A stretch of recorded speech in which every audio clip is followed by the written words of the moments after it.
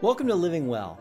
I'm your host, Greg Horn, and I'm here to help you live a better life by sharing the leading research, insights, and big ideas in the fields of science and everyday practice that matter most to living well. We respect your time and strive to cultivate your interests in all facets of living well, so each segment will be swift, short, worthwhile, informative, free, and truthful. Today's topic, part of our Living Well series, is the research behind sleeping well, one of the most important and overlooked elements of health. What if I told you there was something you could do for free that required no effort and only took an hour?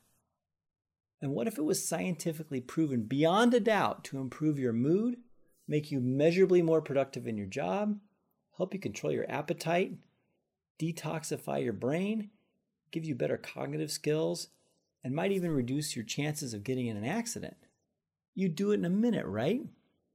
Since we were children, our parents have told us to get plenty of sleep. And time and again, the research is proving mom right. Getting less than 8 hours of sleep very quickly impairs our productivity, judgment, health, and even our safety.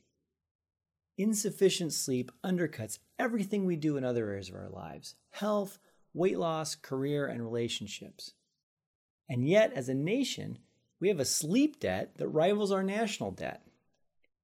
A 2013 Gallup study found that 2/3 of American adults average less than 7 hours of sleep per night, and over half of adults under 50 say they would feel better with more sleep. So on average, every night we all get a little deeper into a sleep debt that leaves us groggy, moody, less productive, and more accident prone. What can we do about this? The good news is that simply getting the right amount of sleep each night can quickly remedy the problem. Getting 8 hours of sleep for several nights in a row can rejuvenate your mind and give you better focus. It can also have a profound effect on your body.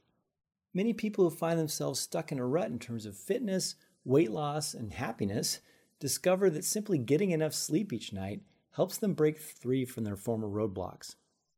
This makes sense because often it's what's holding us back is exhaustion. Recent research has helped to clear up the mystery of why we sleep. Brain cells have a very taxing function. So much so, in fact, that it appears that they're not able to do their work and clear out the toxic byproducts of their metabolism at the same time. This is different than most other cells in our bodies. Our heart cells, for example, need to keep operating without a break every second in our entire lives. Other muscle cells tend to clear their waste while they operate, except when they're pushed into overdrive by being chased by a big predator or maybe going full out on a spin class. In this overdrive mode, the muscles go full out until we either choose to stop or until too many of these toxic byproducts like lactic acid build up in the muscle and impair its function. Then they need to clear out these wastes after the high-intensity exercise is done. This is part of why your muscles are sore after intense exercise. What the very latest research seems to show about brain functioning is that brain cells have such a tough job that they are constantly running in this overdrive mode just by being conscious. The only way to really clear out toxins is for the brain to power down into sleep mode. An entire system of plumbing for rinsing the brain cells of metabolic waste has only been recently discovered, in part because it nearly disappears when we're awake. This is the primary way that the brain clears away neurotoxins, and it works 10 times better while we sleep than it does when we're awake. In addition to adenosine and other metabolites, the system has been shown to clear out beta amyloid, a neurotoxin associated with Alzheimer's disease. One understanding of diseases like Alzheimer's is that they are accompanied by an accumulation of beta amyloid into plaques around brain cells. So it's quite possible that the rinsing away these neurotoxins through more or better sleep could play a beneficial role. So one vital function of sleep is to help the brain clear out toxins. It detoxifies like an oil change for your car, and it has similar consequences for going too long between treatments. So how much sleep do we need? Sleeping less than 8 hours per night appears to trigger some powerful reactions in our bodies. Recent studies have found that getting just 6 hours of sleep per night for 2 weeks makes a person as impaired as someone who's gone for 24 hours without sleep. How impaired is that? Another study found that going over 18 hours without sleep created the same level of cognitive and motor performance impairment as someone who is legally too drunk to drive, someone with a blood alcohol level of over 0.1%. Getting 6 hours of sleep is clearly not enough. What about 7? Researchers have looked into that too. And while they find less impairment than those who get 6 hours of sleep, even that extra hour isn't enough to let someone operate at optimum performance. According to one study, each day they get just 7 hours of sleep per night, people become less and less able to perform a standard test of alertness and mental focus. This alertness level drops each day for 3 days until it stabilizes at a lower level than those who get 8 hours of sleep a night. So lack of sleep, even 1 hour less sleep per night, has a measurable effect on our cognitive function, performance, and alertness. Our current level of sleep deprivation is a relatively new phenomenon for humans.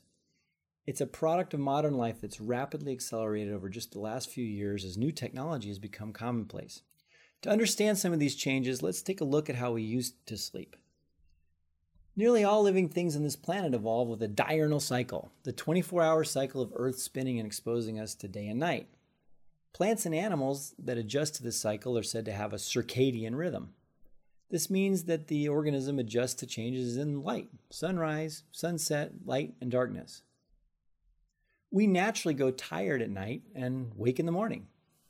Before kerosene and then electric light made it possible to see and work any time of day or night, our bodies were in perfect sync with the natural rhythm of the sun.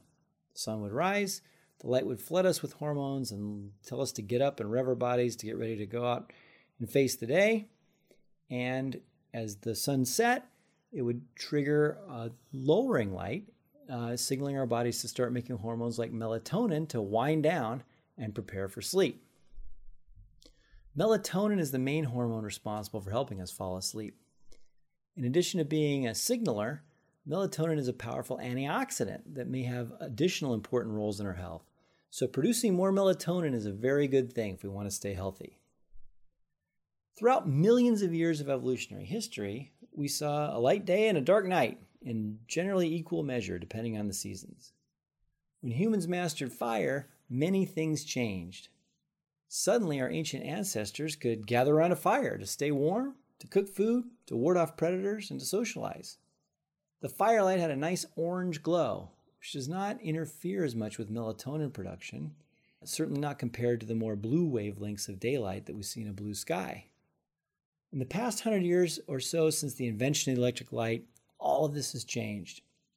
Today's fluorescent, LED, and other bulb technology offer daylight, meaning bluish light, that signals our body not to produce melatonin and prepare for sleep. This is a benefit because it can keep you awake if you work all day in an office with little natural light. But it's not so great in your bedroom at the end of the day when you need to sleep. We may think we're used to it, but sleep deprivation is downright dangerous. When we don't get enough sleep, many changes occur in our bodies, none of them good. First, the brain does not have the ability to clear out the accumulated toxins, so it becomes tired and less effective. Other parts of our bodies also have profound adverse effects. Wound healing decreases. Sleep also has a big impact on fueling the immune system. Studies on animals have shown that depriving them of sleep for just 24 hours reduces their white blood cell count, which is an immune marker, by 20%. In other animal studies, rats kept from sleeping at all died within a couple of weeks. So lack of sleep can even make us fat. With artificial light, especially our new daylight type LEDs, we have clearly bypassed much of our body's evolutionary circuitry related to sleep and the circadian rhythm. This interferes with the regulation of those key signaling triggers of appetite, leptin and ghrelin, which can make us feel much hungrier when we're short on sleep. Many of the greatest minds in history have prized and protected their sleep. The Dalai Lama has called sleep the best meditation. In the next segment, we'll talk about the many benefits of getting enough sleep and practical steps you can take to improve your own sleep. As always, send your questions and comments to us at info@living-well.com and we'll answer them in a future show. You can also join us on Facebook at Greg Horn Living and subscribe to this podcast wherever you listen.